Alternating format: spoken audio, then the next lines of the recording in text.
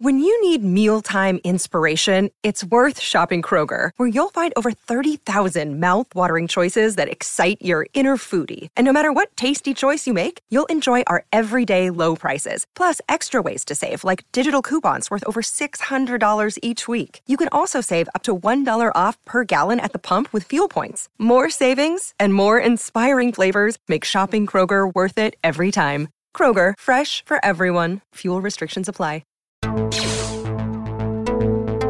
This is the way. We're wanted men.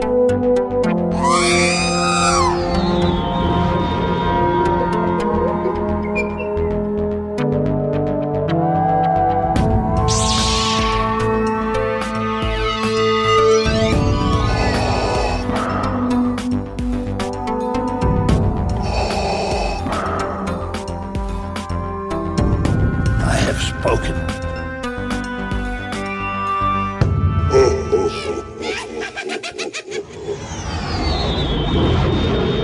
It's gonna be a long one. That's what she said.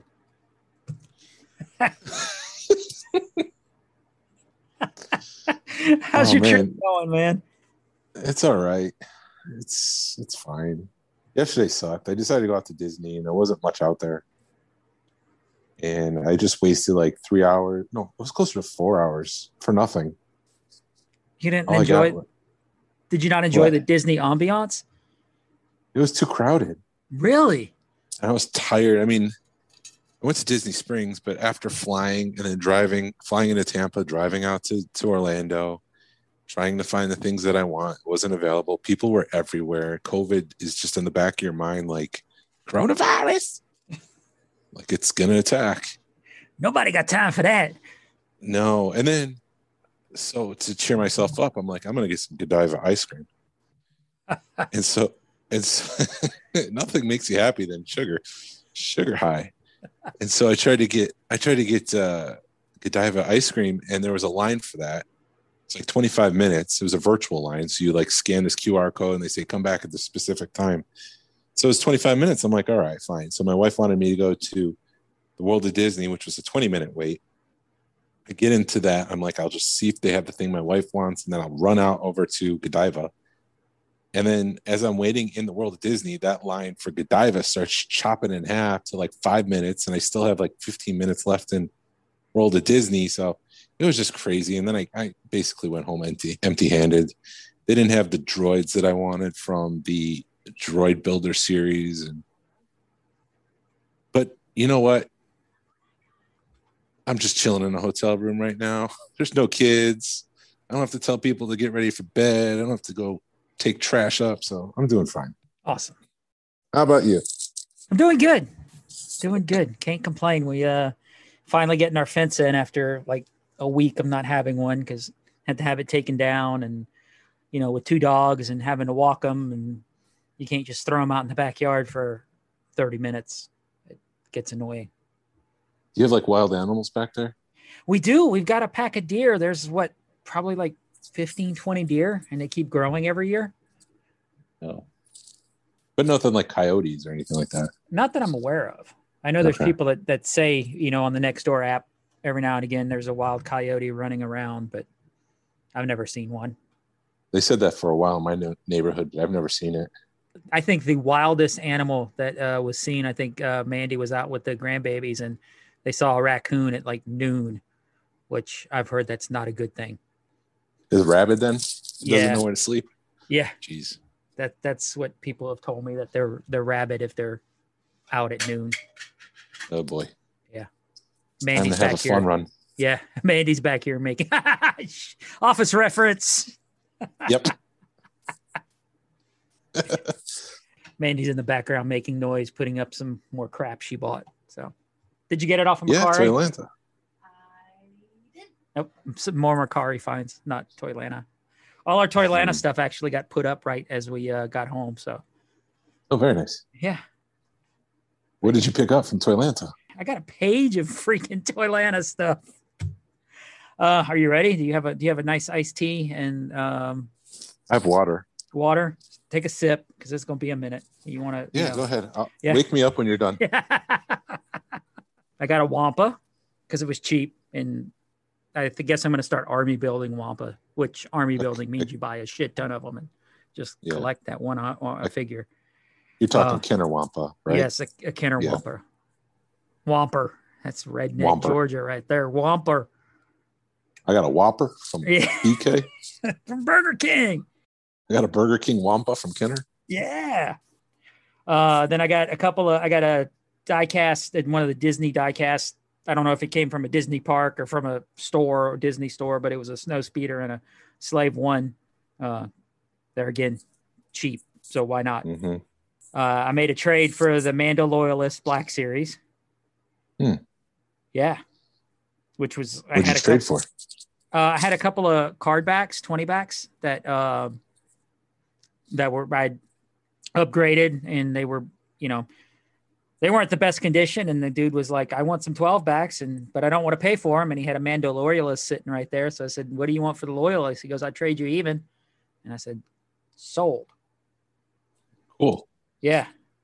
My wife found a Action Fleet Heir to the Empire set. Yep. You told me was the first appearance of Thrawn in toy form. So that's cool. Yep. So that was cool. I kind of been wanting one, and she surprised me with it. So yay. So that's a win for her. She's back there, so she heard that. I got my biggest find, which was I was the most happy about, is I found a Billy the Kid from Bill and Ted from the 90s or early 90s Kenner line. Yeah. So I was able to check that off. So now I need like 4 more pieces to complete that run, which I need the Genghis Kong, the Abe Lincoln, and then they did a party 2-pack. Actually, I need 3. They did a 2-pack party thing, and then they did a phone booth, and they did some kind of cassette recorder with an amp. But the phone booth is, I think, the hardest piece to find. So very cool. Yeah. Party on, man. Yeah, party on way. Party on way. Jesus. Well, that's the wrong one. Excellent. Excellent. I found some micro figures, just a couple of loose things that were sitting in a bin. And the guy there again, when somebody tells you it's $4 for 2 micro collection figures, you just say, put them in a bag. Bag it, take it home. Yes. I got a couple of 12-inch Blues Brothers. My wife picked those up for me. I found some Back to the Future cartoon stills. We were chilling out in the lobby, getting ready to leave, and I got a phone call from Blake. You need to come back here and check these out. And the guy had some Back to the Future cartoon stills from that. That's pretty cool. Yeah. And I was able to pick up a Mark and a Doc. And cells from cells from the cartoon. Yeah. Like where you could, awesome. They're actually like painted backwards or whatever. Yeah. What else? I picked up a FET 40th Black Series, which cool. The dude had just almost retail price on it once you added taxes and everything in. So that was stupid to let that pass up.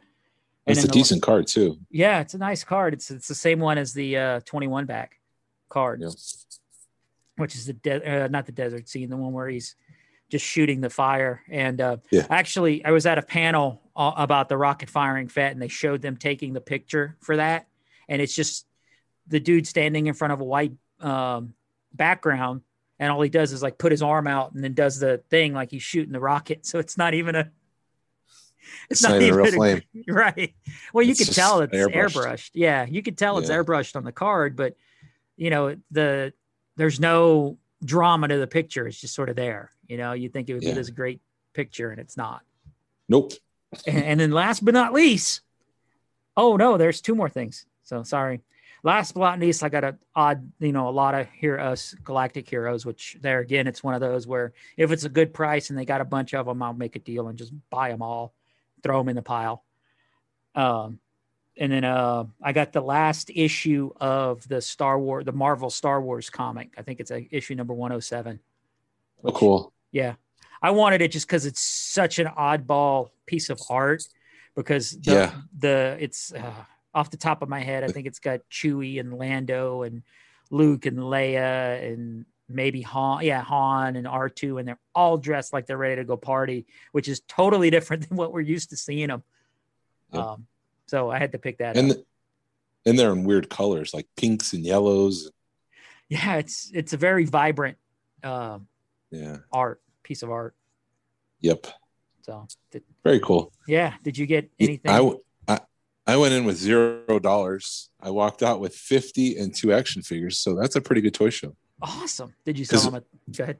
Yeah, the toy swap. Yeah. What I did find, so there's I mentioned this a couple of weeks ago. There was the carbon freeze chamber playset from the vintage collection has a stormtrooper in it. Mm-hmm. But in order to get the stormtrooper, I have to open the box, and I don't like opening things when it comes to Star Wars stuff. And so the dude was just selling the stormtrooper for $20. I'm like, yeah, I'll take that. So I don't have to buy another one and wait for it to go on clearance and all that stuff. And so I got that. And then at the toy swap, some dude was selling from I think it's the 30th, no, not the 30th, Saga collection. It was like a pair of Jawas, and that was the last figure that I needed to finish that collection in that line. So I got that. So nice. Yeah. It's a pretty cool toy shop, toy swap. And it kind of adds to it when you just got a pile of crap that you want to trade and no cash. So you got to, it's a little game when you get to that point. It's funny because we all started setting up, and we're setting up all our Star Wars stuff, and some guy comes in at the last minute and like, we're out of room, dude. You got to go to the next room. So he goes to the next room, but it's almost like we kicked him out because he was selling like only McFarlane Spawn stuff. It's like, this is the Star Wars room. You go over there with your McFarlane Spawn stuff. You don't belong in this room. I noticed that. Who brings McFarlane stuff to a Star Wars toy swap? I don't know. There's a free space to sell toys. You didn't have to register or do anything. Right. That was a cool swap. I would have liked to have been in a lobby, but they put us back in a room, and I think it was pretty successful. It was. They just put us in the back corner. Nobody knew. And it was just weird that they shut the thing down at 6.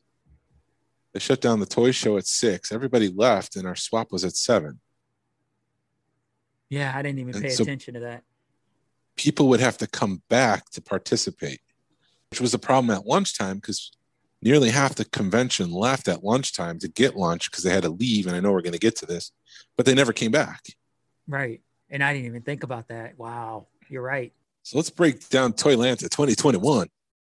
So Jason, this was your first like major, except for Celebration, which I don't really consider Celebration a toy show. It's a Star Wars show. How did you enjoy it? What were your thoughts? We can get into your thoughts with the COVID and the distancing and everything too, but just, why don't just first thoughts that don't even get into the COVID stuff. Just first big toy show. How was it? I thought it was a lot of fun. I had a blast. Awesome. I came home energized. I mean, there was just so much that I did and participated in. And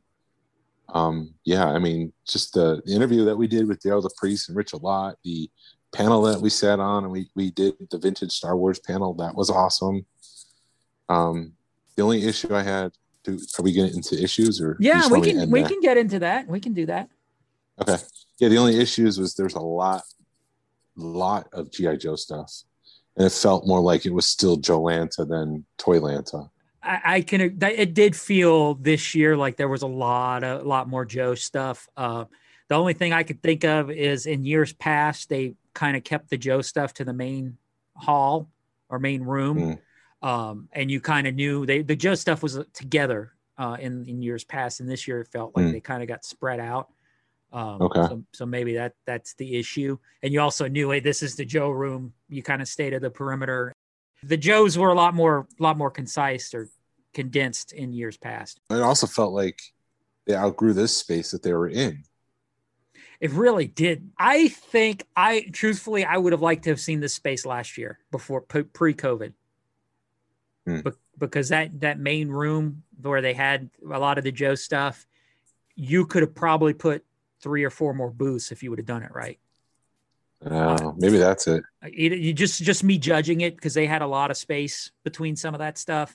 And I think like it just felt like there was a lot of wasted space in that room, but I think they just done it that way because of COVID, or maybe they didn't, but then it doesn't make sense because they had really small rooms that were packed.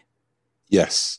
And that big room that you're talking about over in that corner where Retroville, that place was packed. Yeah. You couldn't move over there, but on the other half of the room, you could I don't know, do jumping jacks and spread out and not hit anyone. Yeah, you're right. They probably could have just shifted that whole room over a couple of feet and made a lot better use of it. What would you think?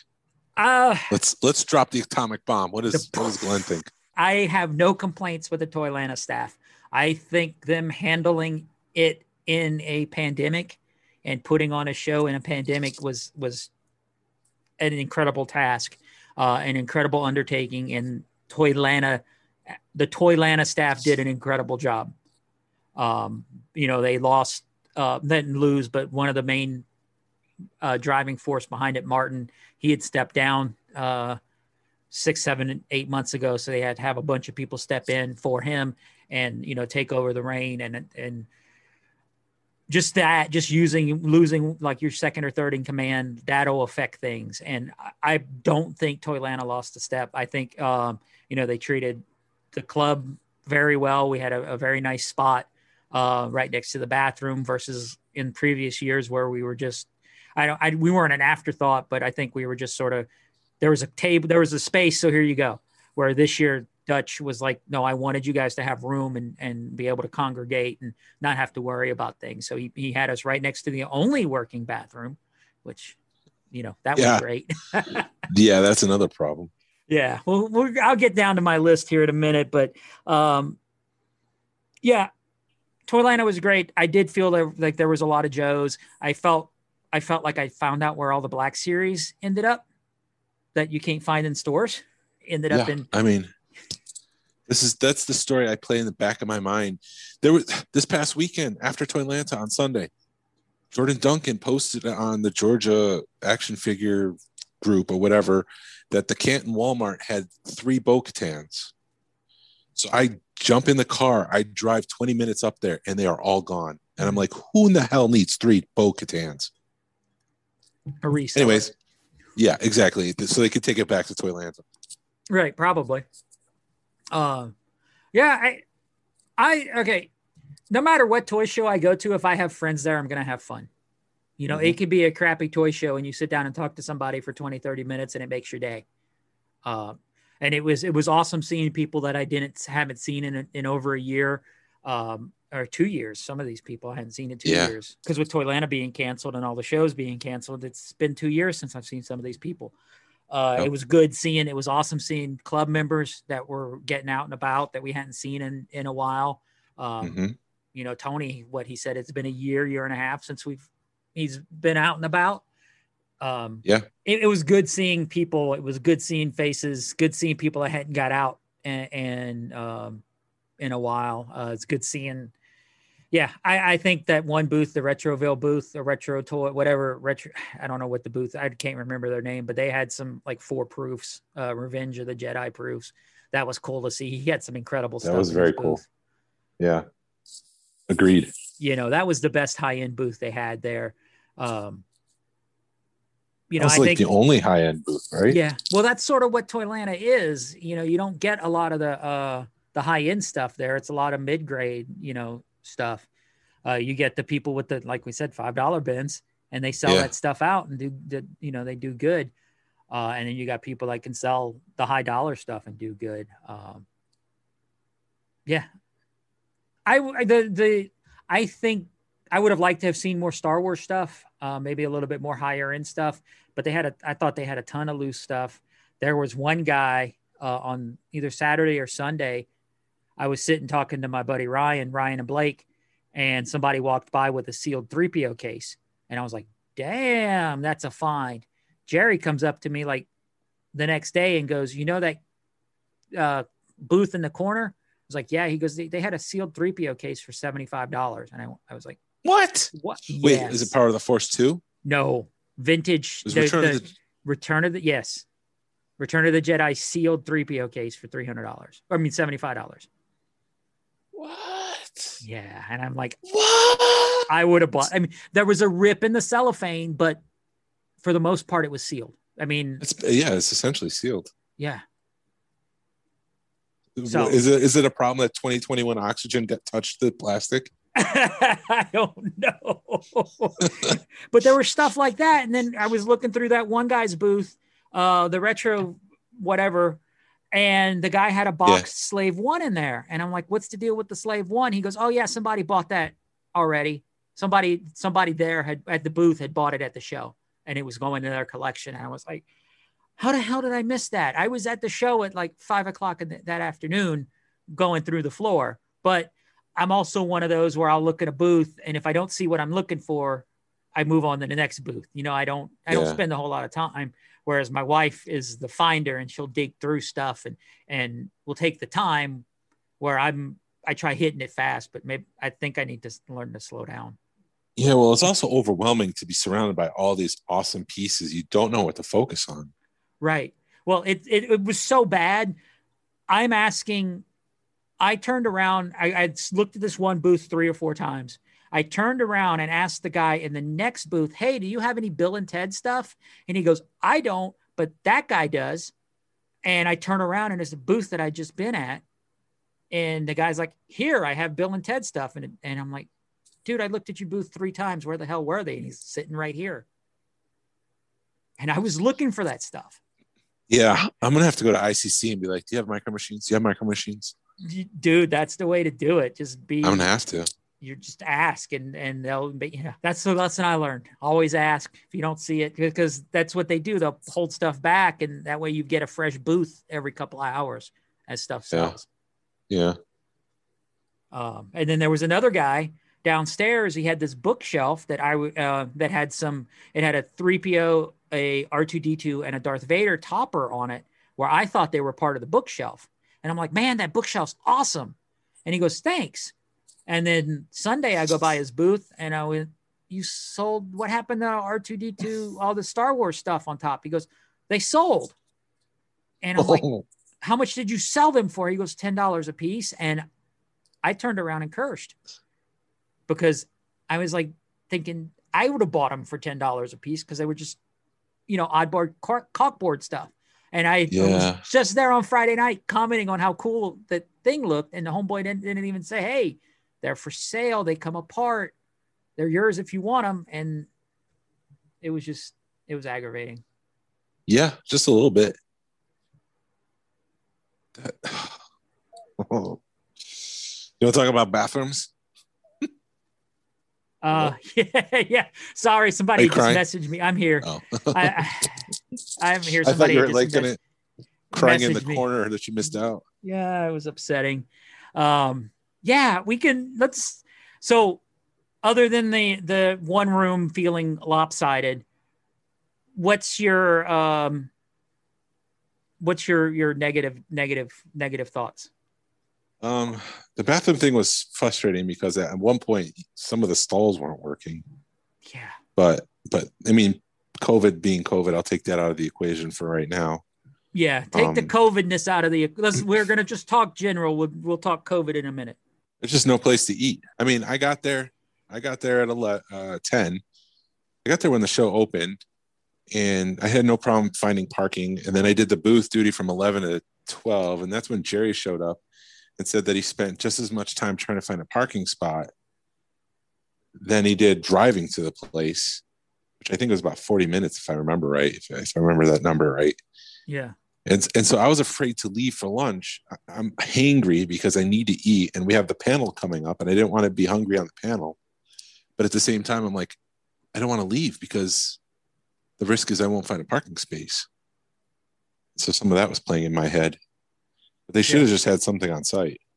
Yeah, the understanding with that was because I'm a member of like the Toylanta group on Facebook, and somebody had made a comment kind of berating it, and the guy that's kind of second in command now had made a comment that the hotel, well, talking to Dutch, talking to the other people that had run the show, they were upset about the lack of bathrooms because they had the bathrooms, but all the men's bathrooms were under construction but one. Who the hell puts on lets a convention come in your room, in your hotel that you know is going to be 75% men and only have 5 stalls?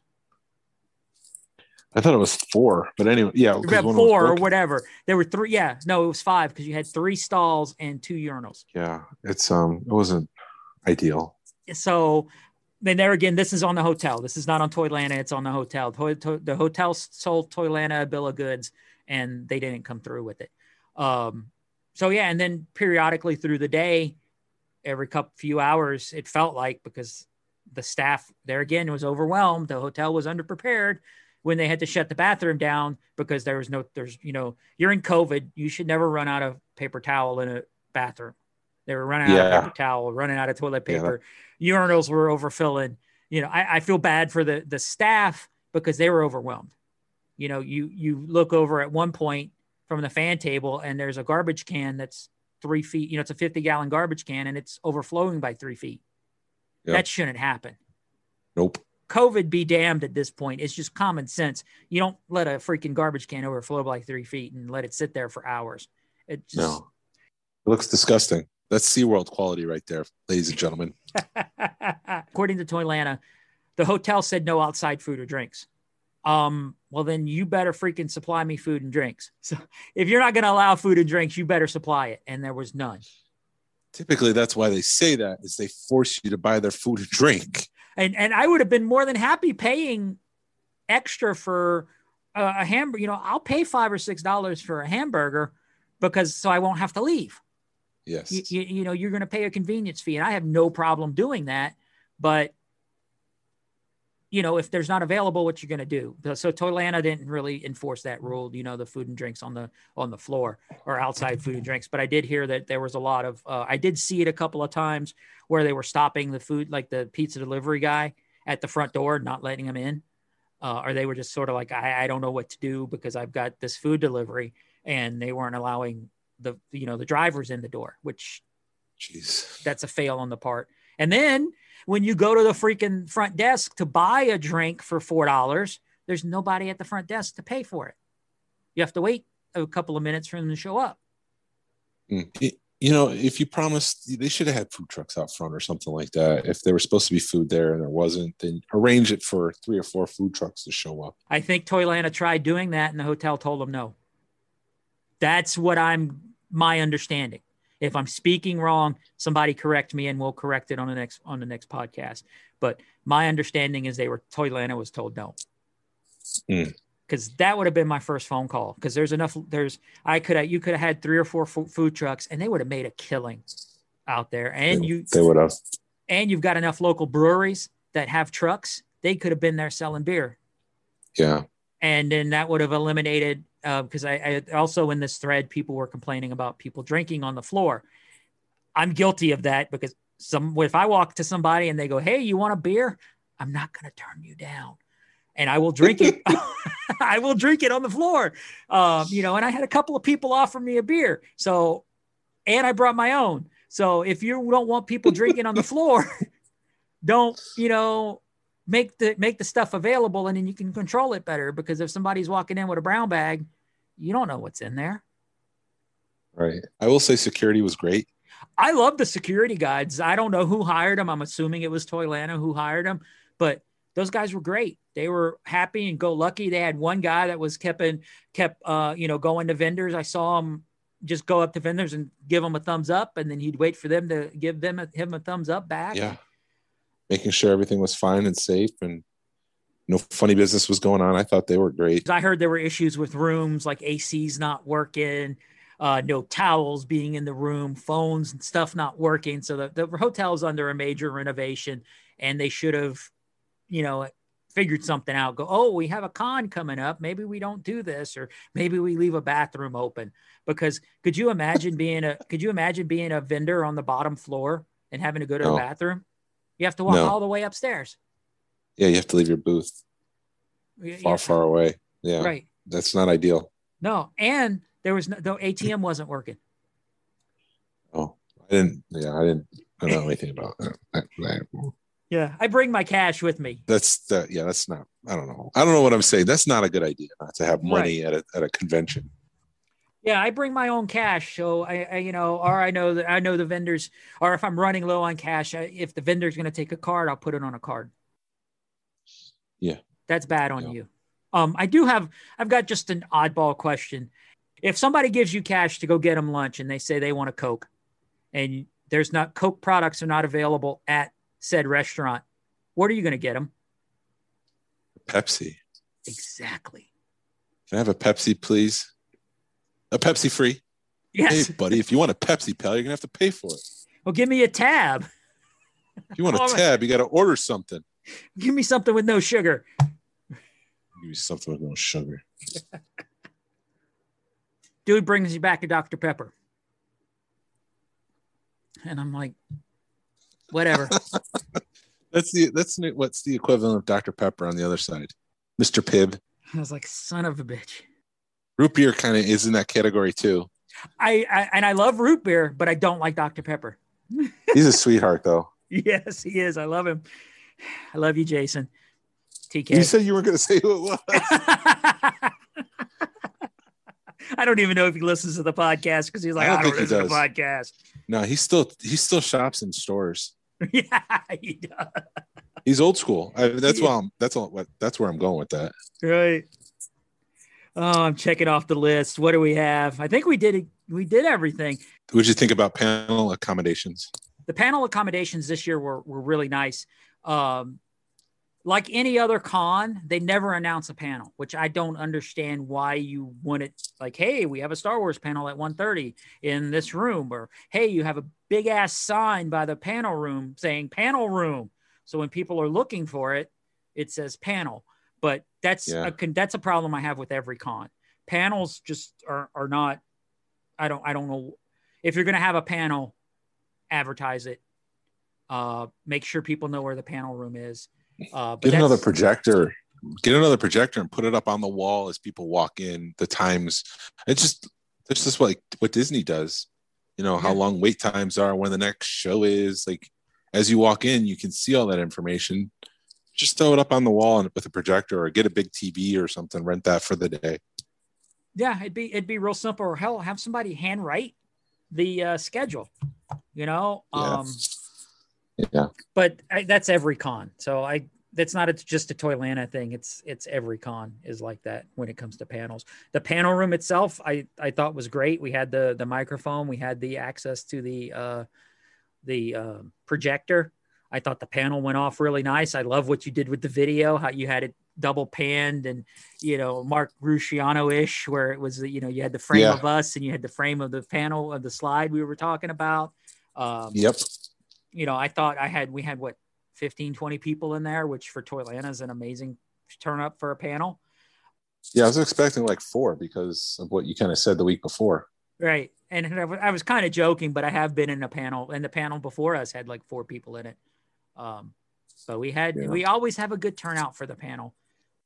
Thank you for everyone who did turn out. Yes, thank you. And if you're listening to the podcast because of that panel, thanks for listening. Yeah, I thought the panel room was great. I'd like it advertised better. We were going to print up flyers and paste it around, but Justin had an issue with his printer, and I wasn't going to pay for flyers. But maybe I should have. Save the clock tower. Yes, I did. We did do the raffle for Children's Healthcare and raised like $140, which for what it was I know I sounded a little bit down in the video because Narayan kind of scolded me for sounding down, I guess. In past years, we were hitting $500 to $1,000 in past years at Toylanta.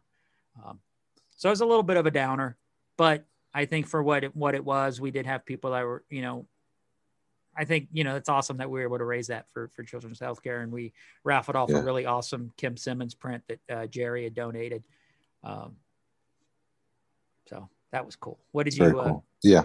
How was your first fan table experience, running a fan table? It was good. I mean, I was talking to people. I'm always impressed when I'm talking to people because I'm such an introvert.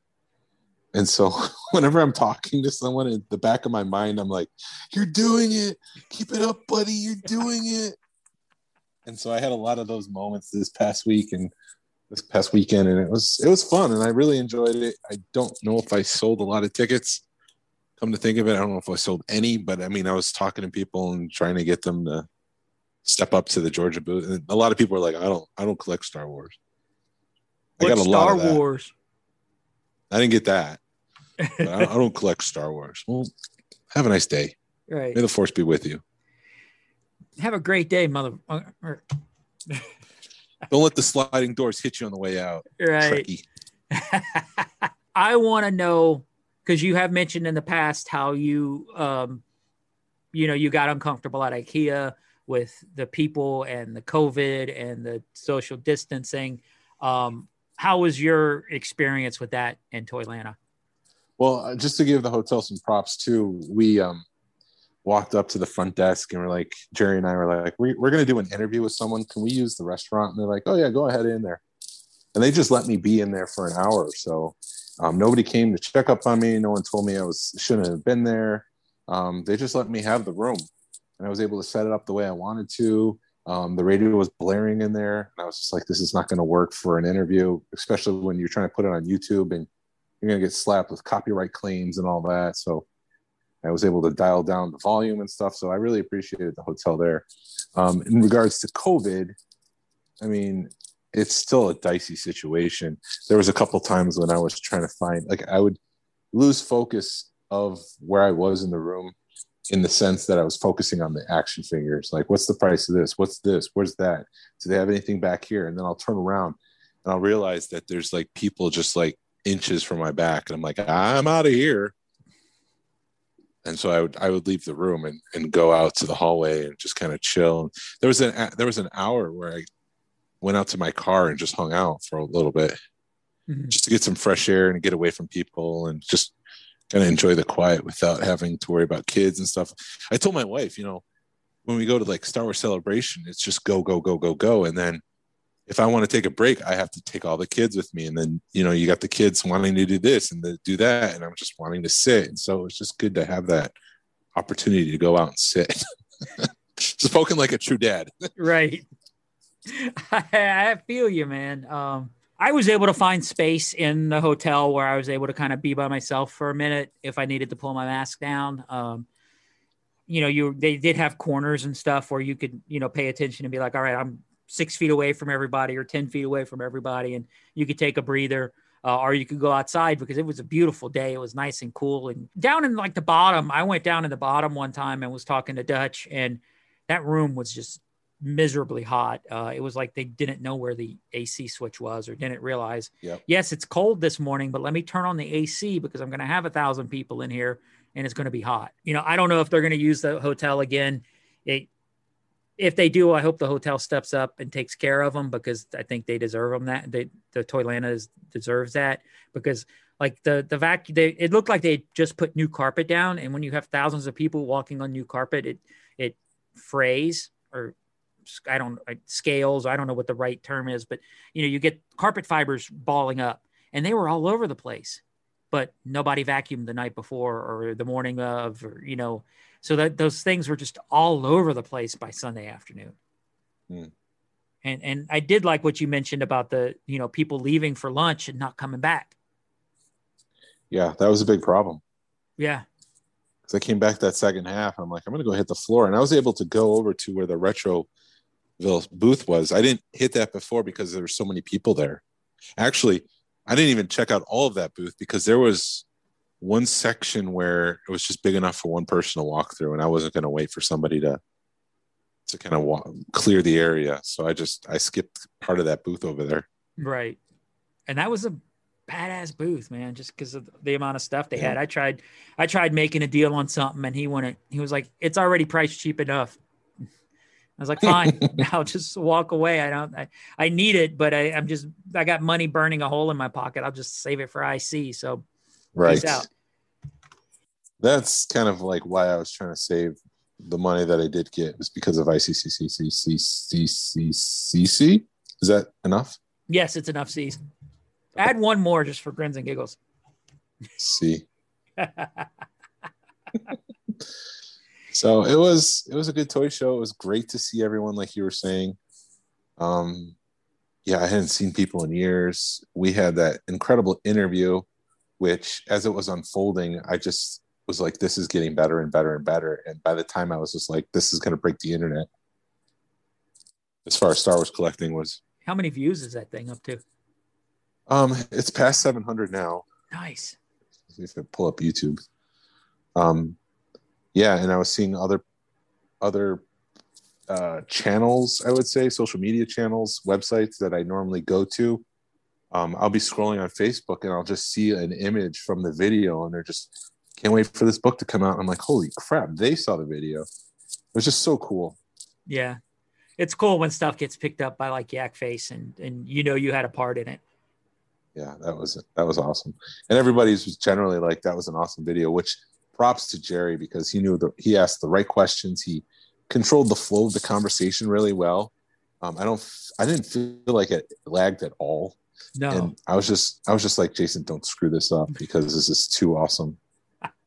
No, you did it. And then you did an awesome job with the AV part of that video. Because it wouldn't have been the same without you running it and editing it. And, you had the 2-camera thing going where if they're showing something, you could get up on top of it and show it and cut to it. Yeah. Both of you guys deserve props because that video would have not been the same without both of you guys running it. Yeah. So we're going to play that at the end here, that interview, right? Yeah, we'll get to that in a second. Okay. But before we wrap things up, so we can get to that interview, I posted on our Facebook page, Ask Us Anything. I'm going to start doing this when we go to record, just because I think it's fun. It's a fun way to interact with you guys, during the podcast. And, if you've got a question, no matter how serious or funny or whatever, you just want to find out what kind of shampoo we use, which means none because I'm bald. But what kind of polish? Yeah, I use polish. Ask us. So our nice friend, I've got a couple of I've got a bunch from David Quinn, which I don't know if we're going to get to all right now because that's a podcast in and of itself. He posted like 20 of them. Rapid fire. All right. All right. I'm going to start from the top and we're going to rapid fire David Quinn's and then there's some other stuff mixed in. All right. So this one is from David Quinn. If you're not married, alternate quotation marks or alternate universe, where you can't get in trouble for your answer. And you could go on a date with anyone in the Star Wars universe, real people like authors, filmmakers, actors, etc. Who would it be and why? Like Timothy Zahn? I didn't think of Timothy Zahn, but that'd be fun. I'm gonna go with Emilia Clarke, Daenerys Targaryen, Kira. Swing. Yeah. Excellent. You? I would go Mara Jade because I love redheads. Okay. And I know that's I'll not. allow it. Yeah. Real people. Oh, you want like real people? Damn. Hold on a minute. He was asking actors and. Yeah. Geez. I can't go. You can use your imagination. Yeah. Wow. Who would I want to go? Geez. Now I got to rethink that because I'm thinking rapid fire. Yeah. Fudge. I guess whoever played Jen Erso, because I won't steal your thunder with what's her face? Emily Clark. Who played Jen Erso? I know it's Emilia Clarke. Jen Erso is fun times. Jen Erso. I know her name. It's just because I'm being asked on a podcast. I don't know it. Felicity Jones. Yeah, why not? Let's go her because I liked her acting. She's beautiful too. Yes. She's not hard on the eyes. All right. Okay. So another question from David. Provided the world opens up again this year, what collecting related event are you most excited to attend? I'm going to do the annual just because I want to go back to Syracuse and meet more collectors. Yeah. If and I'd have to echo that. I'm excited for IC, but I think the annual would be a more intimate event, and you're going to get more out of the annual versus IC. Yep. Awesome. Plus, I'd probably get to see David again, which would be awesome. Yep. Mm-hmm. So the next one is, say a fellow podcaster, I wonder who he's talking about, was to come visit each of you for lunch or dinner. Best spot to eat in your area? My grill. Yeah, like in your house? Yeah, I'll grill. I'll grill for visitors. I'm a mean griller. But if we're looking for restaurants, what's that place in Woodstock that's an Italian place by the family that owns like a 5-star place downtown? Ips? Yes. No, it's not. Is it Ips? I think so. It's Like like in the a little in a Yeah. little white house? Yes. That Okay, yeah. is some amazing Italian food. I've got two answers because if you want barbecue, I would go to JD's because they do a badass brisket. Yes, they do. But if you want burgers, we're gonna go downtown and either hit the Vortex or Grindhouse. I haven't been to either one of those, so we'll have to Oh, go sometime once the- COVID opens. I like Grindhouse a little bit better than Vortex, but the Vortex has a better vibe. Okay. I'll have to try it. Yeah. Favorite moment from the first quarter of the year? I'm going to have to go with that interview. Toylanta interview. Yeah, that was amazing. I don't even know how to answer that. I guess Toylanta, just because. Go ahead. No, you finish. Just because it was the first major show post COVID, and for all intents and purposes, I feel it was a success.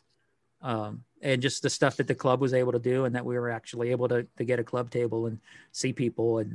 But yeah, I'll have to go with Toylanta just because it's a step in the right direction. Cool. We'll leave it there. All right. Best piece of collecting advice you've received recently? I don't know if I've received advice lately, but the thing that really pops out is collect what you love. Don't buy just to buy. I've got to echo that. I don't know if I've been told that recently, but yeah, buy what you love. Don't. Yeah, I'm just going to echo what you said, but yes. No. Because if you don't buy what you love, it's going to end up in a freaking tote in your closet, and then you're not going to be happy. Yeah, it's just stuff. So just make sure you love it. What has been this is another one from David. What has been the best lesson you've learned so far as a podcaster? Be yourself. And get a good mic. And get a good mic, yes. Be yourself with a good mic. There we go. Yeah, that's just, it's be yourself. Be loose. Don't get nervous. And people are going to like it. If you're enjoying yourself, people are gonna come to the podcast. They're gonna find you and listen to you. Yep. This one is from our buddy David's. Is it Sean or Sean? Sean. I think it's Sean. Sean. Yeah, that's what my boss's name's Sean, and we call him Sheen all the time just to piss him off. So yes, David Sean. So that's why I called you Sheen. He's messaged me a few times. He's been a good listener. So we've had some conversations over PM. So it's awesome when you get that connection with people. With the pandemic coming to a close, do you guys see a dip in toy collecting?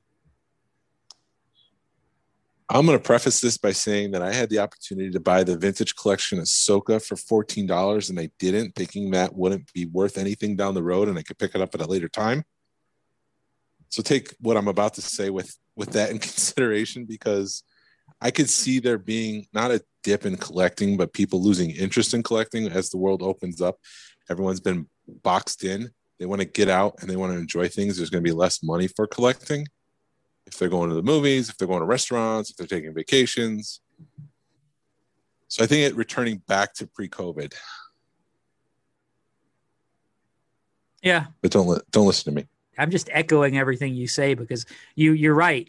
With people getting out and I think it's going to come off of Facebook and it's going to go back to hunting, because I think all these people that have done the Facebook groups and everything, they're going to want to get back to real hunting and getting out and getting dirty and finding stuff in the wild again. So no, I don't think I think it'll move. It won't change. It'll change. It won't die off. Who is somebody in our hobby you admire? Can I say David Quinn? Anybody who gives back to the hobby without asking for anything is someone I admire. Somebody who tries to further things. And I mean, that's why I try to turn that vintage collection discussion right around, and I tried to post it for people to see because I thought that was just something that people should see. And I just try really hard to make people happy, and yeah. Yeah, there again. I'm gonna have to start going first on these questions. Go ahead. You go first. No, it's fine because we're echoing each other. And yeah, I do. And it is David because he brings so much light to the hobby and is such a shining light and brings so much to the hobby, like you said, and is so, brings so much joy to people's lives through his podcast. And, he wants people to love Star Wars as much as he does. And he does everything in his power to be a shining light in the hobby.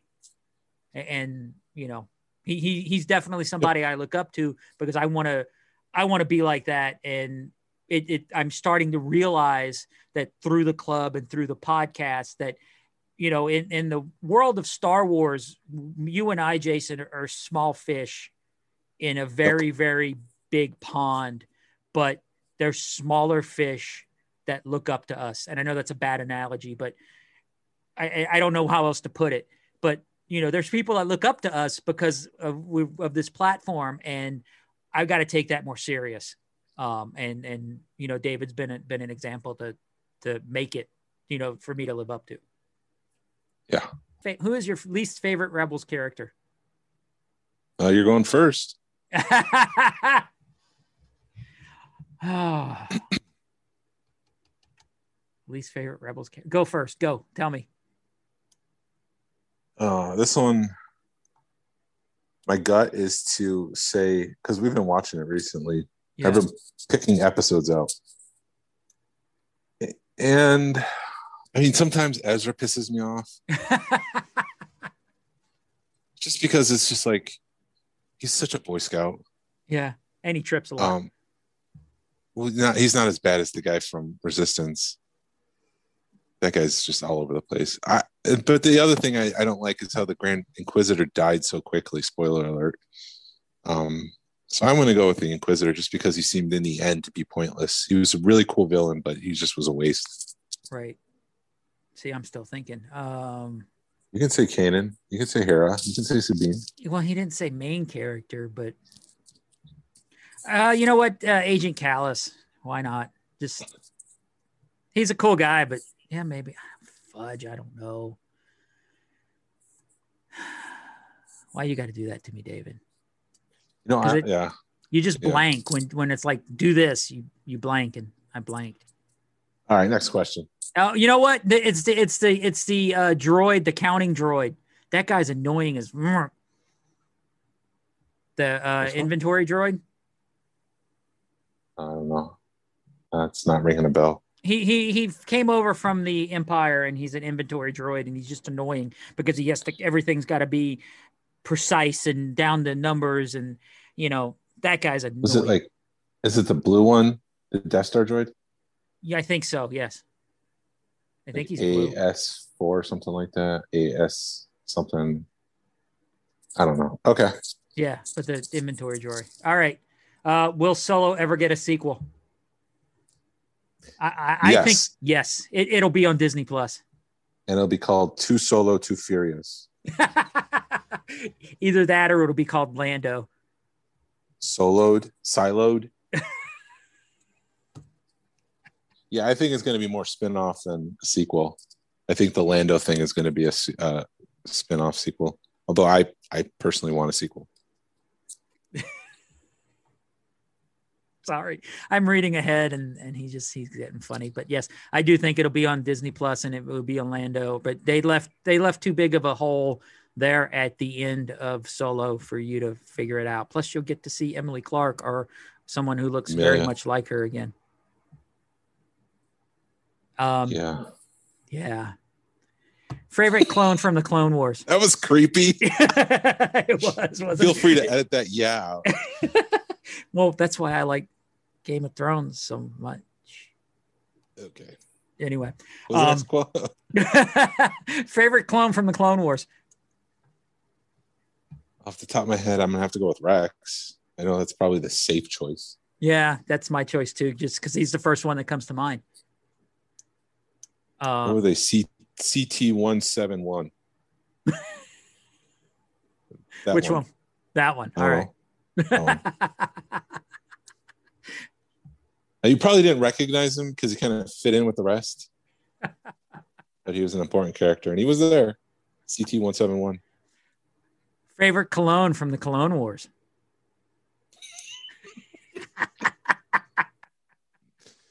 Sauvage Biopress.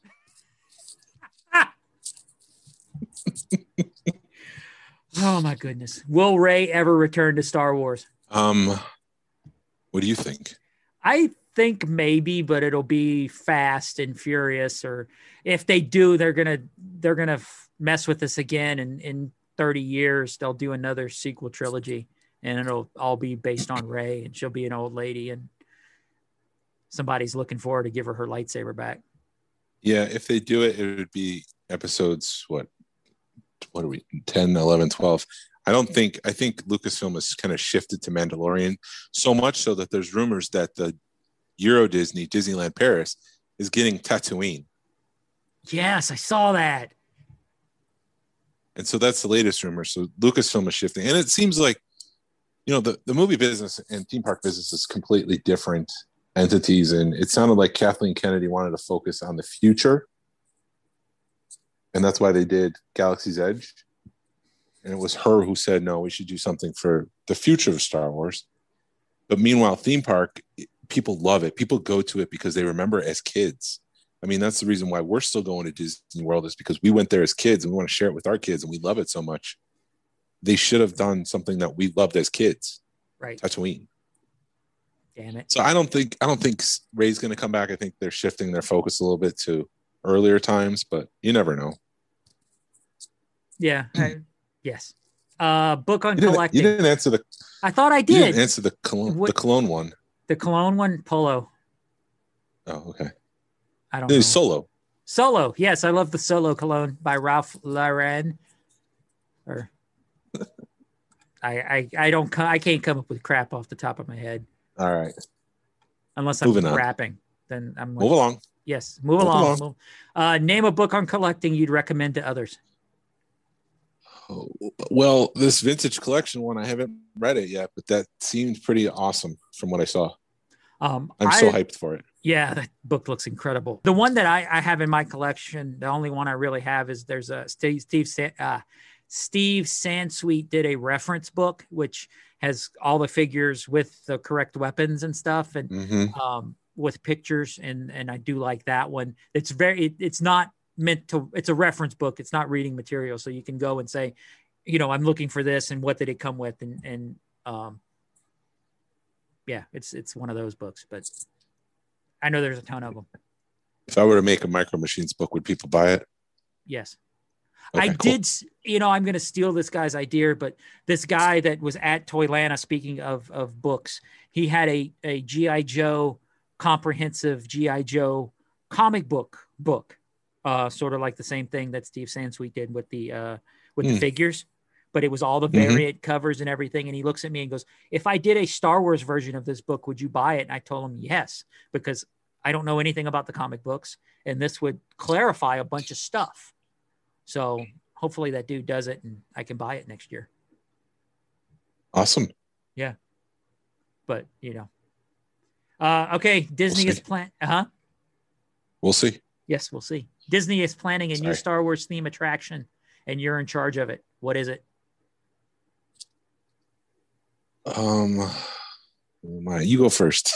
I would take Spaceship Earth and turn that into the Death Star, and then put a trench run inside of it. Yeah, that would be awesome. Some sort of X-Wing fight.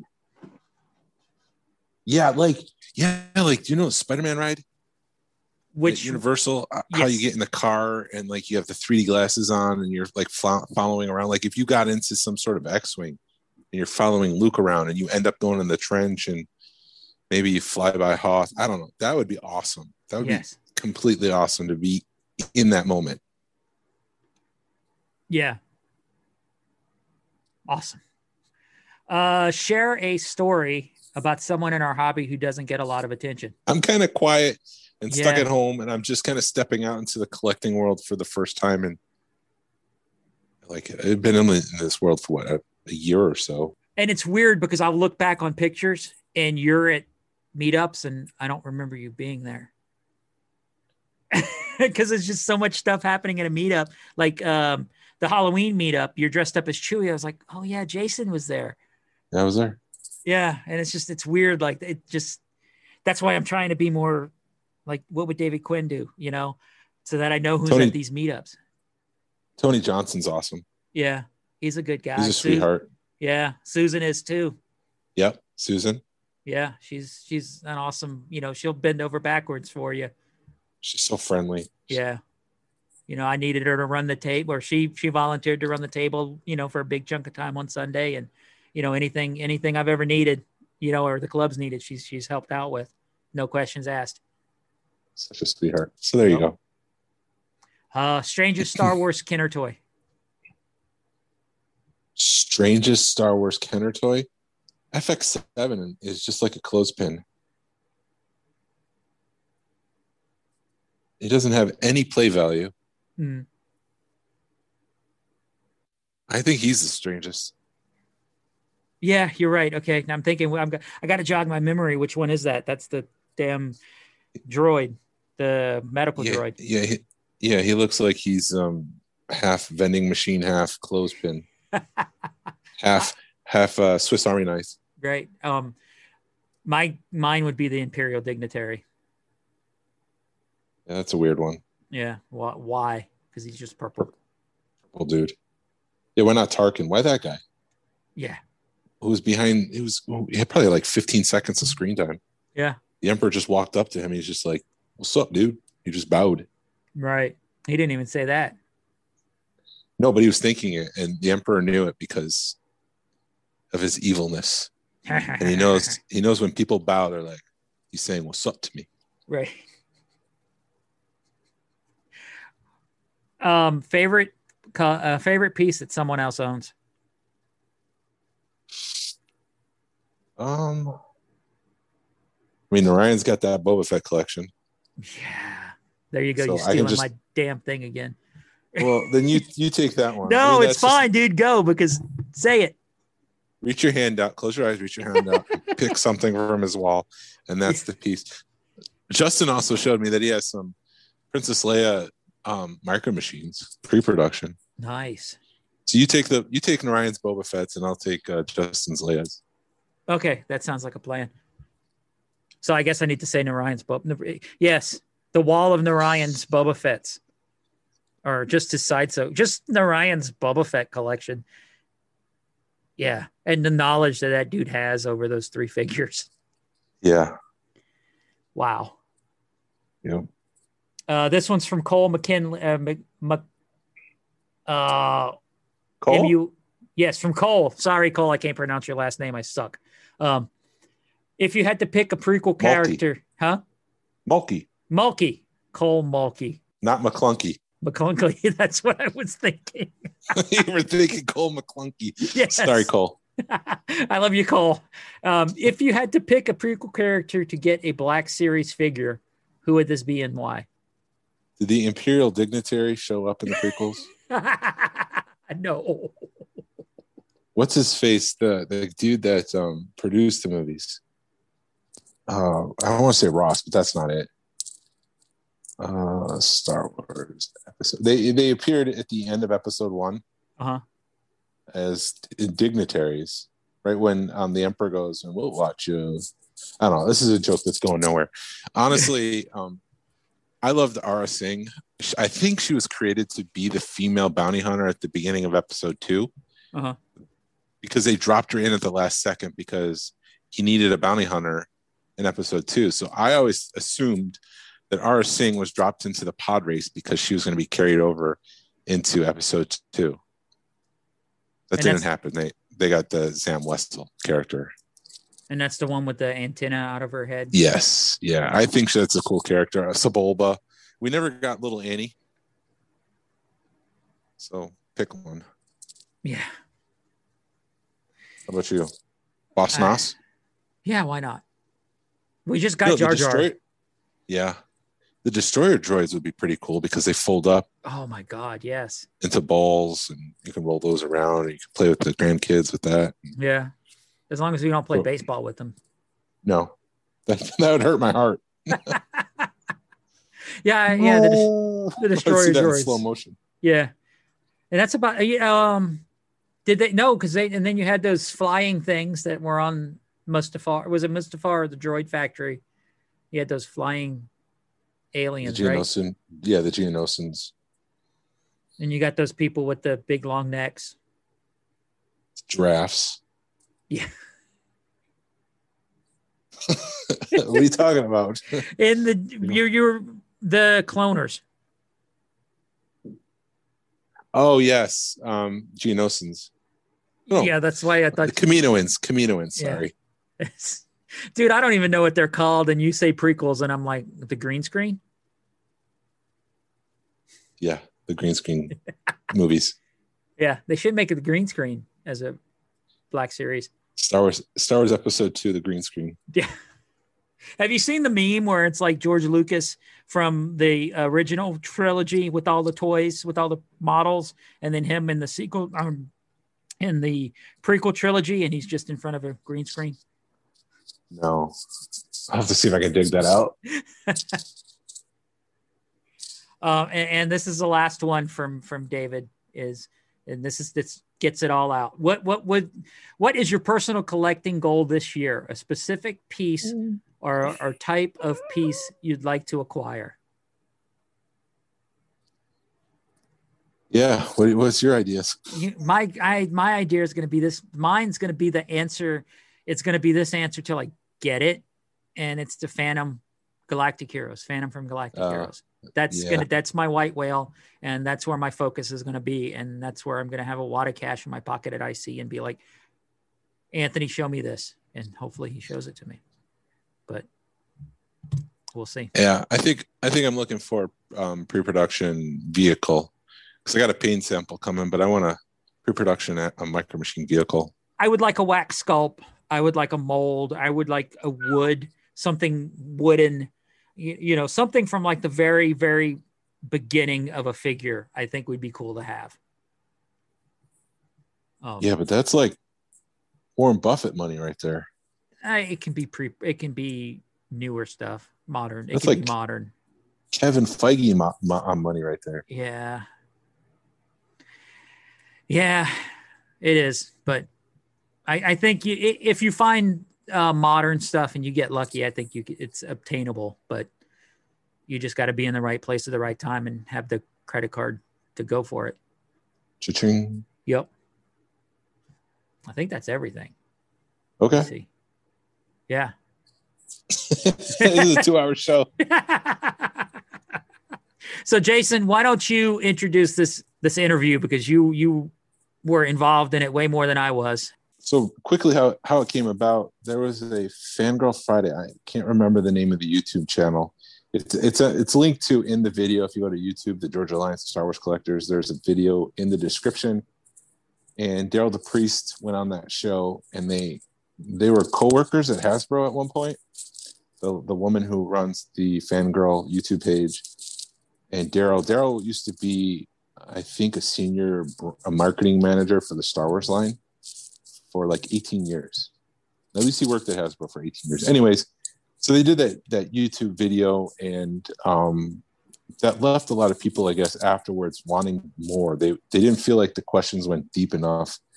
And Jerry, who knew Daryl, reached out and said, "Hey, you going to Toylanta? Can we just take 15 minutes to ask you a couple of questions on camera and do it for the Alliance, and you guys can Georgia Alliance, and you can you could promote your book and stuff like that." He said, "Oh yeah, sure thing." So I knew this was a great opportunity, and we were kind of coming up with questions beforehand. And so, and I personally love the vintage collection.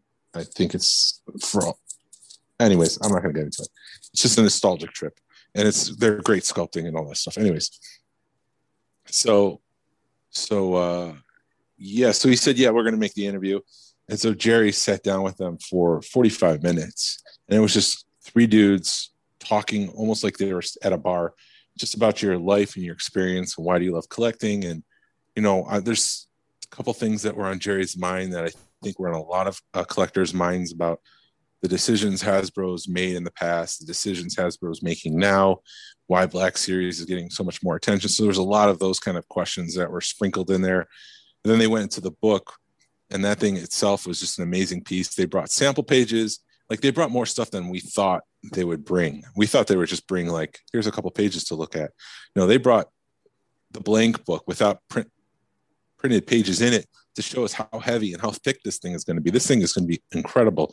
They brought posters for us to look at. They brought other things that I'm not allowed to mention that we saw for the first time. And I think we were some of the first, I think Jerry and I were some of the first people to see outside of that group. I could be wrong. Some of those pieces for the first time. And so I was just doing my best to record it, and Jerry was knocking it out of the park. Big props to Jerry for asking the right questions and just having a great conversation. And we asked him afterwards, we're throwing this up on YouTube. Can we share it on our podcast? He's like, yeah, do whatever you need to do. So with that, we're going to share this awesome, completely incredible conversation we had with Daryl DePriest and Rich Alott. And Rich Alott worked for the company that makes SH Figure Arts now. Can't remember the name off the top of my head. He'll go into it in the interview, but and Rich was also involved with Rebel Scum, and so they just have a great pedigree in Star Wars collecting, and I don't know if that's the right word. I'm just really excited about this conversations. Hey guys, my name is Jerry Hancock. I'm with the Georgia Alliance of Star Wars Collectors, and it is a great pleasure to be here today with Mr. Daryl DePriest and Rich Alott. These guys are the folks who put together the Vintage Collection Archive Edition book that is due to be out this spring. I know a lot of us have been waiting patiently for this, and I can't tell you how excited I am to be here with these guys and to get sort of a taste of what's in store. Just all sorts of goodies. We've been talking, and it's just amazing the amount of work that has gone into this book. So, gentlemen, let's just open this up. Tell us about the book, what the motivation for this book was, what sort of kickstarted it, and then obviously the Kickstarter came and the funding came, and yeah, it's just this has just been an incredible journey for those of us who have backed this just right out of the gate. And so yeah, thanks so much for your time, gentlemen. And let's get started. Daryl, whose idea was this first? Well, actually, Rich and Dave, our other partner, came to me and recruited me into the project. They had been well along on the idea of celebrating the vintage collection in book form, and they had a lot of the ideas crystallized, and I obviously brought the writing to the table and the interviewing, all of the principles behind it, and the thinking about how we approached it, from the inside perspective. But why don't we start with Rich? Rich, take it away from what your vision was. Yeah, this is always a passion project for us. There was just kind of like this lineage of books from Steve Sansweet that were coming out, and it's just incredible, and all of a sudden it stopped. And there was just this void, and we were like, how do we fill this void? And this line right here is, everyone loves this line look, everyone loves vintage, and that's kind of where Steve stopped. And how do we pick up, and how do we bring that to collectors? And we were like, we got to do a book, and we have to do all these little elements of it that are inspired by that classic Kenner look. Yeah, if you guys don't know, the look of the book is actually sort of inspired by Sansweet's book, The Action Figure Archive, which was just legendary for its time. But like Rich said, it just... Seiji Takahashi. Seiji Takahashi is the person who did the original book, and Steve translated and brought in other elements. But Takahashi-san, who I had the pleasure of meeting, is the person who created that original design in Japan. So talk to us a little bit about the design look. There are some real key characteristics in that book that just make it stand out. And I know at one point, Star Wars Insider actually did a couple of editions where they tried to sort of pick up and continue with it, but they only did like three volumes of that, and then it again sort of disappeared. But talk to us about the design process and some of the things that you picked up on. Yeah, so what we wanted to carry over was the clean layout, the cleanliness of it. It was well laid out. The figures were detailed, but some of the things that we thought we could incorporate to improve was the content. Each figure has its own story. Each figure has its own write-up. Each figure has a page dedicated to vehicles, creatures, all that stuff. So we wanted to go beyond just a photo. We wanted to really let this serve as a reference point, encyclopedic kind of like you flip it open, you're like, okay, I know everything I need to know about this now. Yeah, that was really one of the great characteristics of that original volume, and I can't wait to see where this goes. So obviously Daryl was key in some of those backstories. So that's, really the behind the scenes. And I spoke with Daryl earlier and asked him, is there anything off the table as far as questions? And so he was like, nope, I could pretty much answer most anything. And so you recently did an interview with one of your former colleagues from Hasbro. And you mentioned something about a mathematical equation about there was a process for deciding which figures would be made. And I know that in the fandom, there are a lot of us who sort of, sometimes things get made and we're like, why did they make that? And then other times they don't make certain things and fans are like, I can't believe they didn't make that figure. So talk to us a little bit about that process. So we do touch on this in the book, but it's sprinkled throughout. We kind of seeded a little bit of the process like throughout the whole book. So you have to read it all to get it. But prior to my being in the toy industry and even in the video game industry, my background is as a scientist before. So I approach things with a very quantitative kind of rigor. And one thing when designing a Star Wars line, especially being a fan like I am, and a fan of what was then the expanded universe, like I love a lot about Star Wars, but the comic books have always been like a fantastic vein of storytelling. It was easy for me to kind of like make suggestions to keep expanding beyond, and also when we got into the vintage collection, one thing that we realized very quickly after a couple of waves is that we had run out of truly A-level characters. And that A-level character is part of kind of that mathematical equation we had. So we've run out of A-level characters. What do we do? Because I know the quickest way for a line to die at retail is just doing tertiary characters where you sell very few. Nobody's happy about your... What's what killed Masters of the Universe, right? Yeah, and nobody's happy about your profitability. Certainly not Hasbro. Certainly not the retailers. It just is a one-way ticket out of the retail aisle. And we had an agreement with Lucasfilm that vintage is a very powerful line look. They didn't want to see it die a wimpy death. We had to really keep it going or agree to pull the plug. And we kept it going for 3 years originally. And part of that reason why was we created this formula, not just for vintage, but for all the lines we were doing, that we always had to have A-level star power. And then we categorized all the other figures we wanted to do as Bs and Cs, and sometimes even like D-level characters. We drew from the parking lot, but we had to be very rigorous. And for every Cantina alien, I would want to do every Cantina alien that ever existed. That's just to me the quintessential scene.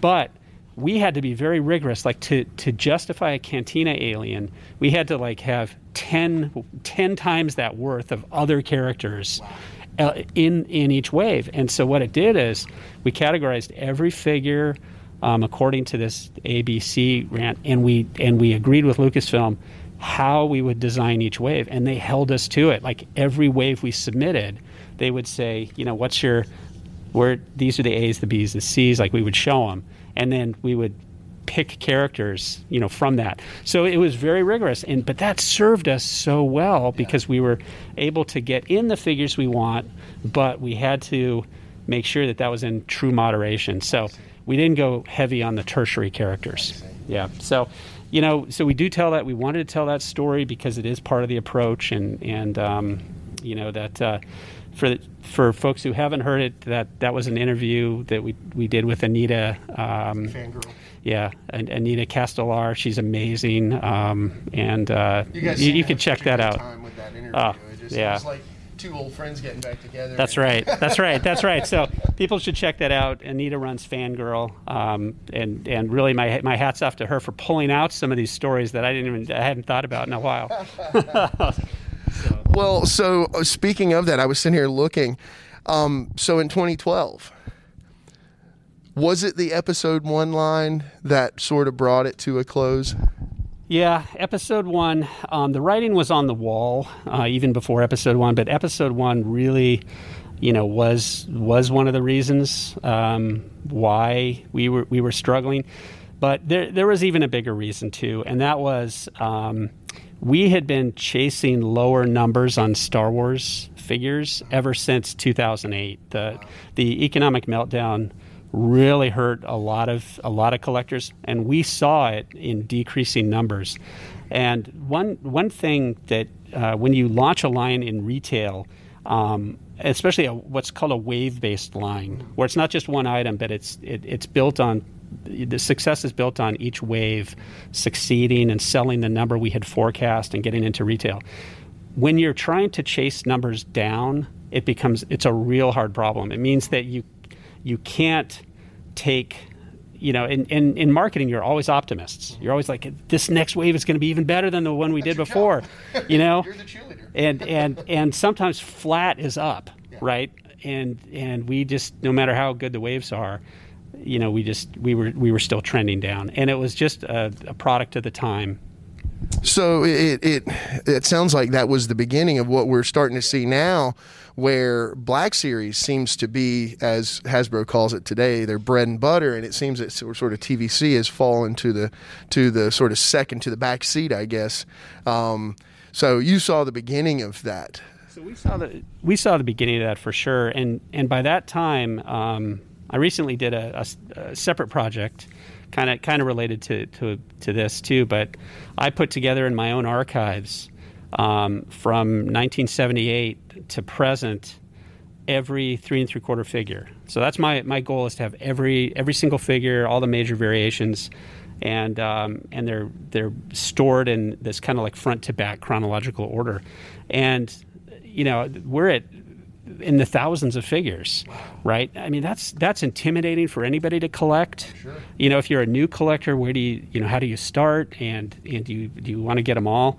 As someone who's a completist, it's very intimidating. So a fresh start is really what's needed sometimes, and that's why Hasbro, when they started 6-inch, I actually delayed the introduction of 6-inch for years, because I knew that it would cannibalize this. Yeah. It would take a lot of the dollars and focus away from this, and I thought we had still a lot of life left in 3 3/4.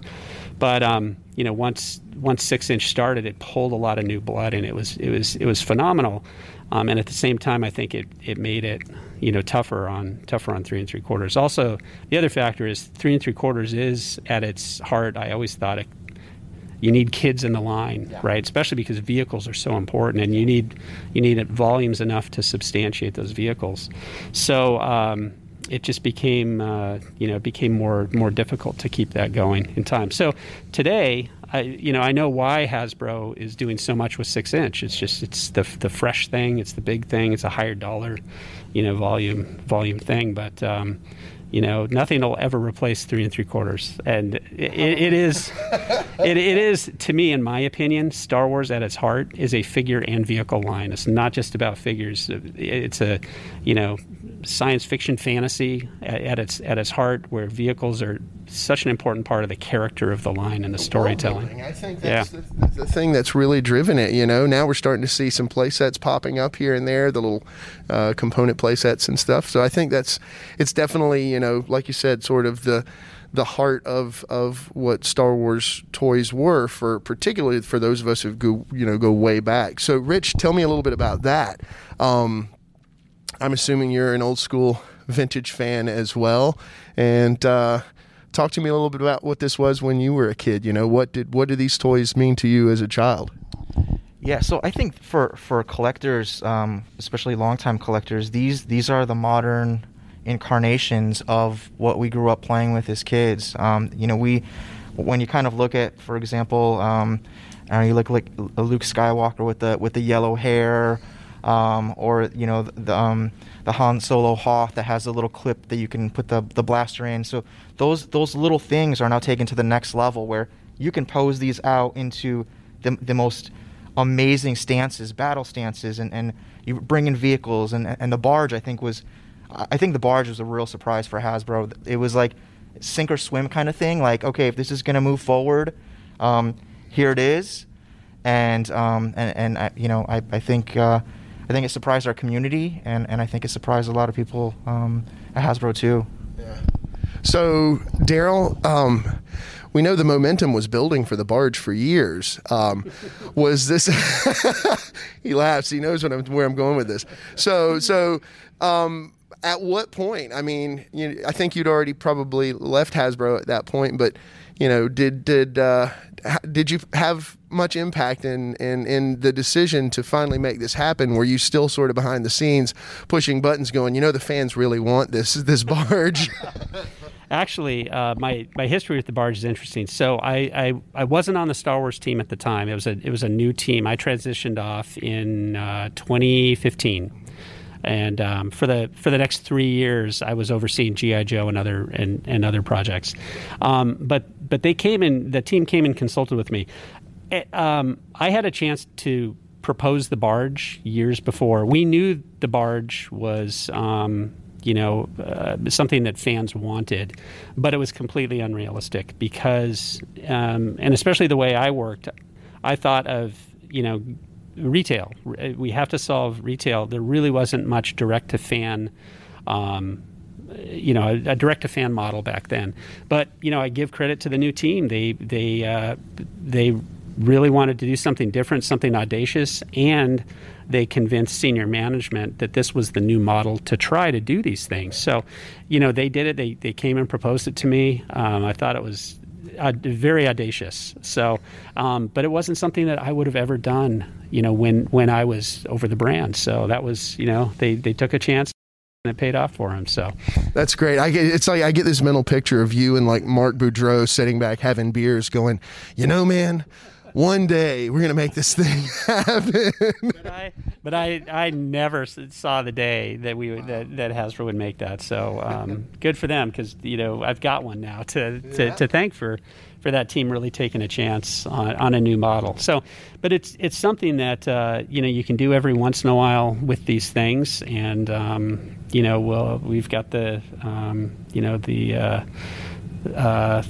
the Razor Crest, it's coming, so I can't wait for that as well. So, yeah, I have to say, guys, we'll try and wrap up here quickly because Daryl already told me he's. If you don't know, guys, we're here at Toylanta in Atlanta. This is our premier toy show. It really started with GI Joe. It used to be called Joelanta, and if you don't know, Daryl has a long history, actually longer history with GI Joe than with the Star Wars brand, and.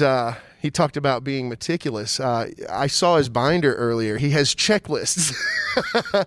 I saw him yesterday when he first got to the con, digging through boxes before the floor was even open. I mean, he's like a machine looking for these things. So I know he's got some other business he needs to take care of. I did have a couple just quick questions, sort of rapid fire questions before we leave. I wanted to hit both of y'all. So.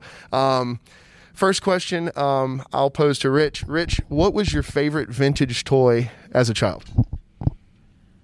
Falcon. And the reason was my uncle came back from college to visit me, to visit the family. He came, stopped by the house. He brought me a Falcon. I remember putting it together. We went to the Toys R Us, picked it up, and my aunt walks into the room and she goes, "Oh my God, what is that thing? Are you crazy? Did you buy that for him?" So that old Falcon, just remembering that story, and getting to put my Han and Chewie figures in it was awesome. That's great. That's awesome. All right, so Daryl, quick question for you now. Of your time at Hasbro working on the Star Wars line, what do you see for Star Wars? I know I'll ask a similar question for Joe in a second, but for Star Wars, what was really the pinnacle, what you consider to be sort of the high point of your career in working on this line? Well, one is definitely the vintage collection, because we had often posed the question internally, or at least I did. Like we said, what if Kenner? This was an actual conversation. What if Kenner had never stopped producing Star Wars? What would it look like? And that became the impetus for the vintage collection. There were some precursor lines before that started before my time, but really that was the thinking. So to actually achieve that, to work with Lucasfilm to make that happen, and to see it have such success, that's the pinnacle. I have another one too, which is the Clone Wars. Oh, yeah. Just working on the Clone Wars, something created from whole cloth, by Dave Filoni and his team there, and then bringing that to life. I'm very, very proud of our team's handling of the Clone Wars. That had a long and amazing life. So I look at these two as related but very different, enterprises. So I was thinking about the Clone Wars diorama at Celebration. That thing was just stunning. It was an incredible piece. So, all right. So, quick question. I got the Joe guy here, and maybe we have some Joe guys watching. So, what was your pinnacle of your career working on the Joe line? It was definitely reviving Joe versus Cobra, but that was also one of the worst, moments. Just the because I want everything to be perfect, and out of the gate we were not perfect on that line. So, but just recatalyzing interest in that was big. So Hasbro has put a focus on that is leading to the movies that we have today. So that was a really good pinnacle. And then I had fun with 12-inch G.I. Joe. We did some amazing Joes, as well. Yeah, 40th anniversary line was a fun one. So, and the 40th anniversary line actually has a precursor to vintage, because in many respects they try to achieve the exact same thing. So. Going for that old school fan. So you guys got a few things here. Did y'all want to point any specifics out that you wanted to share with the folks? Because this thing's coming out in May, guys, and I am just, oh my God, I'm waiting with bated breath, as I'm sure a lot of other fans are. Rich, you got some incredible stuff. Daryl didn't mention, and he kind of alluded to, but there's a story in here about how they kept pushing Lucasfilm to do this line. It really took some arm twisting to get Lucasfilm to allow this to happen, and we capture that in the book. So it's not just pretty photography. There's some really good story in here, and how and what it took to make these things happen. Because I think they had cold feet going into it. That's right. And they were reluctant to do it. So it was a lot of persistence to make vintage happen. So we've got some pages from the book. We had Steve Sansweet do our foreword. We talked to Steve. He lent us some of his items for the book for comparison photos to classic Kenner things. So I think this in here really is special to all of us. Especially since a lot of what we did is based on his previous works. You love Steve. You're seeing this, Steve. So the chapter breaks. One of the big things happening with toys is toy photography right now. So we went out and we got the best guys. And every chapter break photo is a big, beautiful illustration of what this line can do, like the world building, the vehicles, and why 3 3/4-inch Star Wars really is kind of the line that everyone loves because of what you can do. And you can kind of do this stuff with 6-inch figures, but man, you need a lot of space. So you need a warehouse. Yeah. Some of those, I see 6-inch fans from time to time. They're like, I don't know how much longer I can do this. And then these are some of those stories. You can see this is kind of what it took to get Lucasfilm convinced. Some of these figures, PowerPoint decks that were taken to them to present. So we've got some of that covered in here. I think we've shared some of these things with readers. Yeah. But here, enjoy the updates. Here are the pages. We wanted to take the time to get these right, and here's a really good example of why some of this took longer than we anticipated. So if you take a look at the C-3PO correction here, you can see it had a green tint to it, and it's beautifully cleaned up. Now, usually what happens is the printer takes this stuff and they color match to the screen. We were just having issues. It wasn't happening. So I think there's over 6,000 photos that were taken, and so it took a really long time to get all that done, to go through every photo and make sure that it was color accurate. So there was a little bit of a delay in that, but that's a really big thing. We wanted to make sure that when you look at that lightsaber, you look at that belt, you're like, okay, I know I have this. It's big. It's you can distinguish this one from another one, and you'll know that I have the right Han blaster with this figure. Rich, can I add something too? So one thing that we really want to mention is that this book is kind of a love letter to the designers who worked on the line. You mentioned Marc Boudreau before, but we did interviews with all the principal designers who worked on the figures, and then I added my recollections of working with the designers to kind of fill in the gaps when we didn't. But Erica Rania and Andrew Franks and so many others. Steve Bono did a bunch of work for this, and then Brian Parrish is really the Marc Boudreau of the vintage collection figure line. Brian Parrish did so many of these. And the pages that Rich is showing, each one is infused with their recollections and what they wanted to achieve in that figure. We wanted to make sure that those designers really got that attention that they deserve. And fans need to know what they did. That's really cool, because we were talking earlier about some of the old Kenner designers, and it's almost like those guys are like cult heroes now. You go out to some of the conventions, you see Jim Swearigan here in Atlanta. We have Tim Effler and Doug Miller. I mean, these guys are legends of the vintage line. So it's great that y'all are giving props to some of the guys working on the new line, because of just the amount of work that goes into it. And these sculptors are incredible. Some of the details that are coming out in these newer vintage characters, especially with the new face update, the real scan, photo real. That is just amazing what they're capable of these days. I think one of the things that really struck me in kind of going through this book and reading kind of where we are and with vehicles was how Brian Merton approached vehicles. He approached vehicles as role play, and kind of I'm sitting in a cockpit, and what do I do? And so, it really explains like a lot of these updates that he did with the cockpits, with adding the yokes, adding targeting computers, in the TIE Fighter ejector seats. So, understanding why that was added, and it's just an incredible story to kind of get into their minds and be like, oh wow, okay, that's really cool. That's the way he envisioned these changes, because he's thinking that he's sitting in the cockpit of a TIE Fighter.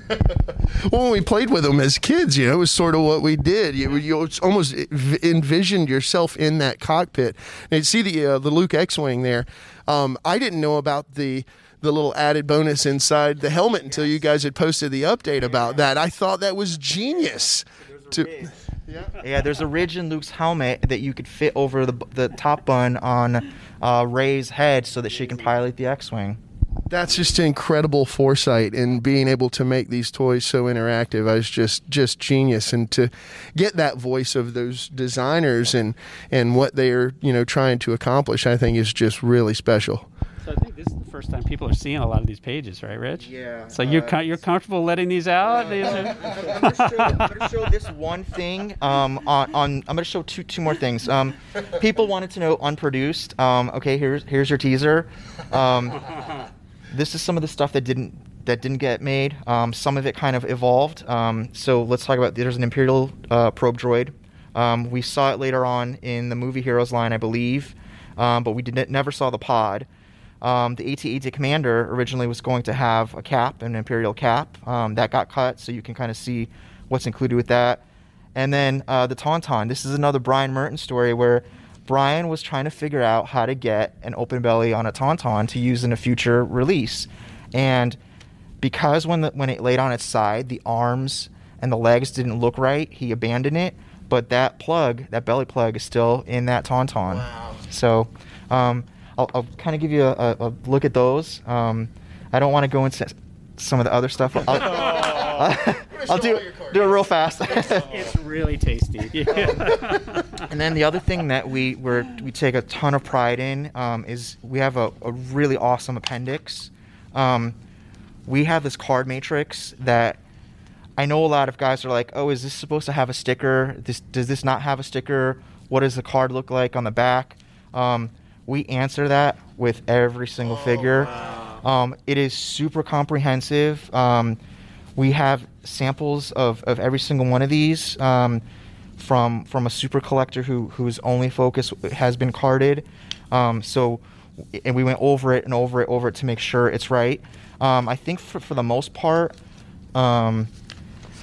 we have, let me jump in here so you can kind of see. We try to have all the cards when possible. So if there is a variation, I think the Vader one is a good one to show you. Yeah, so you can see we try to include all the cards when possible. But I think there may be one or two that we're missing, but I think for the most part we've captured every single card that is in there. So you can kind of look at it and know, yes, this exists and it's legit. Because I know there are guys peeling stickers off and things like that. So this will tell you if it's real or not. Great. Yeah, that's just incredible. I was talking to one of the other collectors here at the con this weekend, and we were talking about how the secondary market value on some of these has just gotten so crazy, and we were sort of measuring, and we were like, okay, it's official. A mint on card vintage collection Weequay is officially more expensive than the original vintage release Weequay. I mean, the secondary market price on this is going through the roof, and it's just it doesn't seem to be slowing down. You just got this core of collectors that are just so thrilled by this. And guys, I want to thank you so much for your time today. This has just been incredible. I hope everyone's enjoyed the preview and, sort of licking your lips at this point, waiting for May. I can't wait. And, if you guys are ever back in Atlanta, I'd love to buy you a beer at some point afterwards, and maybe we can talk about some things we didn't see today. But thank you so much for your time today, guys. It's just been a pleasure. Just can't wait for this thing. But take care. Oh, there it is. Yeah, this is what it's supposed to look like, the finished product. As Daryl said earlier, this is one of one. This is sort of the mock-up case, and then of course inside the blank pages. But this thing is hefty. the accurate page count, right, Rich? Yes. So this is you can see this wow. is a weighty book. This one's blank, so it'll weigh even more when all the ink is in. But it fits in this amazingly beautifully designed slipcase here that is meant to give you the feel of the original Kenner figure case. It's amazing, and I think, Rich, you have an even more updated graphic. Yeah, so this has just been cleaned up. It's a little bit more vivid. You can see everything better. But yeah, we love the way this turned out. It looks like a case. Everyone that purchased one is going to have a numbered aluminum engraved handle. So yeah, we're really happy with the way these turned out. And the finish here is inspired by other premium books that we have in our library. This beautiful matte finish that's this like fabric finish. So Rich really kind of worked with the vendors to come up with a range of options before narrowing down onto the final one that's just like this perfect fit. And then in addition, do you want to talk about you want to show the posters? Yeah, that's right. I forgot the posters. I can't believe I was trying to break here. We haven't even seen these posters yet. Yeah, we brought a few goodies as we're getting closer to so you can see final this production. Thing is massive. We shot this with Kim Simmons. He set it up just like he would have back in the day. Obviously, the camera he used was a little bit more modern and digital, so we were able to kind of get this in a couple shots instead of days and days and days that this would have taken him.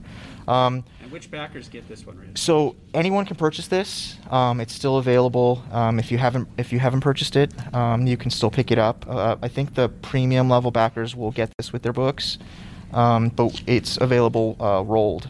There's a signed edition that Kim did for I think it was the original 250 that purchased the slipcase. So I mean the figures are I would say maybe 3/4 scale of the real thing. So if you don't want to dip into buying a whole collection, this is a great alternative.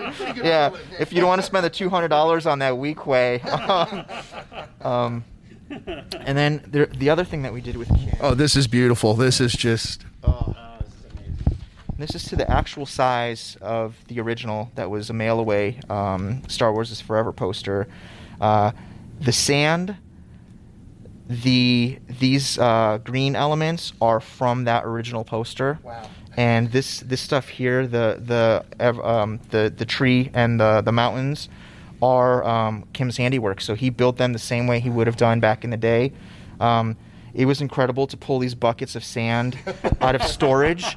And I was like, Kim, you kept this all these years? And he was like, yeah, you never know when you might need it again. And I was like, even these trees, and I've actually matched, you can see they have a little bit of wear to them, but I've matched these to some of his photos.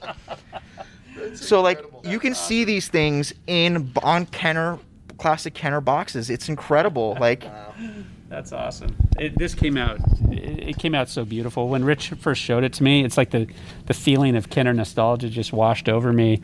And the photo is one thing, but then seeing the font match and everything just laid out. It's the questions. Trivia questions have been updated. And the one thing that we were able to, it's a little difficult to see, but we got a silver ink done for this. So it is the same silver ink that they used on the original. So it's not just a gray. It's an actual silver ink that has some reflection and shine when you hold it to the light the right way. Amazing.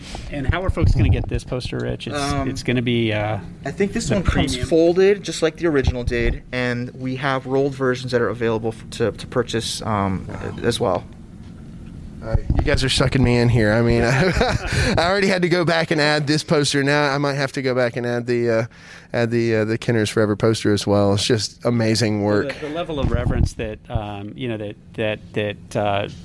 Rich and Dave have really put into this is amazing on the photography side and wanting to get it. Vintage has a certain standard to it. It's just the premium standard for the line.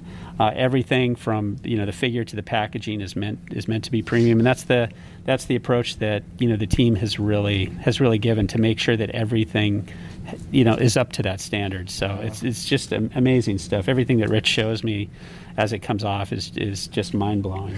So got the bookmarks here. Good. Yeah, we've got the bookmarks, so you can see this is what the die cut will look like. We have a couple samples front and back, so they'll be cut nicely. They look awesome. We've got these will be cut. You can see the die cut for these. So these are the book plates. These will be signed by the three of us on the team plus Steve. Great. We've got some cover samples, so you can see what the cover will look like. So yeah, we've got. Getting close. Yeah, everything's here. We're just ready for them. We're just ready for them to send us our preview. Then we tell them, okay, we're good. Let's go. This is great news, guys. Great news. I think it's going to be well worth the wait. I know that we're seeing so much chatter online. So many people are just like. It seems that most fans are just so accommodating and saying that, we'd rather you do it right and it take a little bit longer. And it's quite apparent that you guys are really putting a lot of love and attention into this, and couldn't be more excited. We definitely appreciate that. We know it's been a long time coming for some of this stuff. We appreciate everyone's patience, and we're using the time. We've used the time the right way. It wasn't wasted. We've definitely tried to make sure that everything is perfect. This is it. Guys, again, thank you so much for your time. This has just been a blast, and come on May. I don't think I've looked forward to a May this much since a Star Wars movie release. So. Thanks to the fans for waiting. It's going to be amazing. Awesome. Can't wait. Guys, thank you so much. It's nice having you. I hope this has answered some questions, guys, and you guys take care.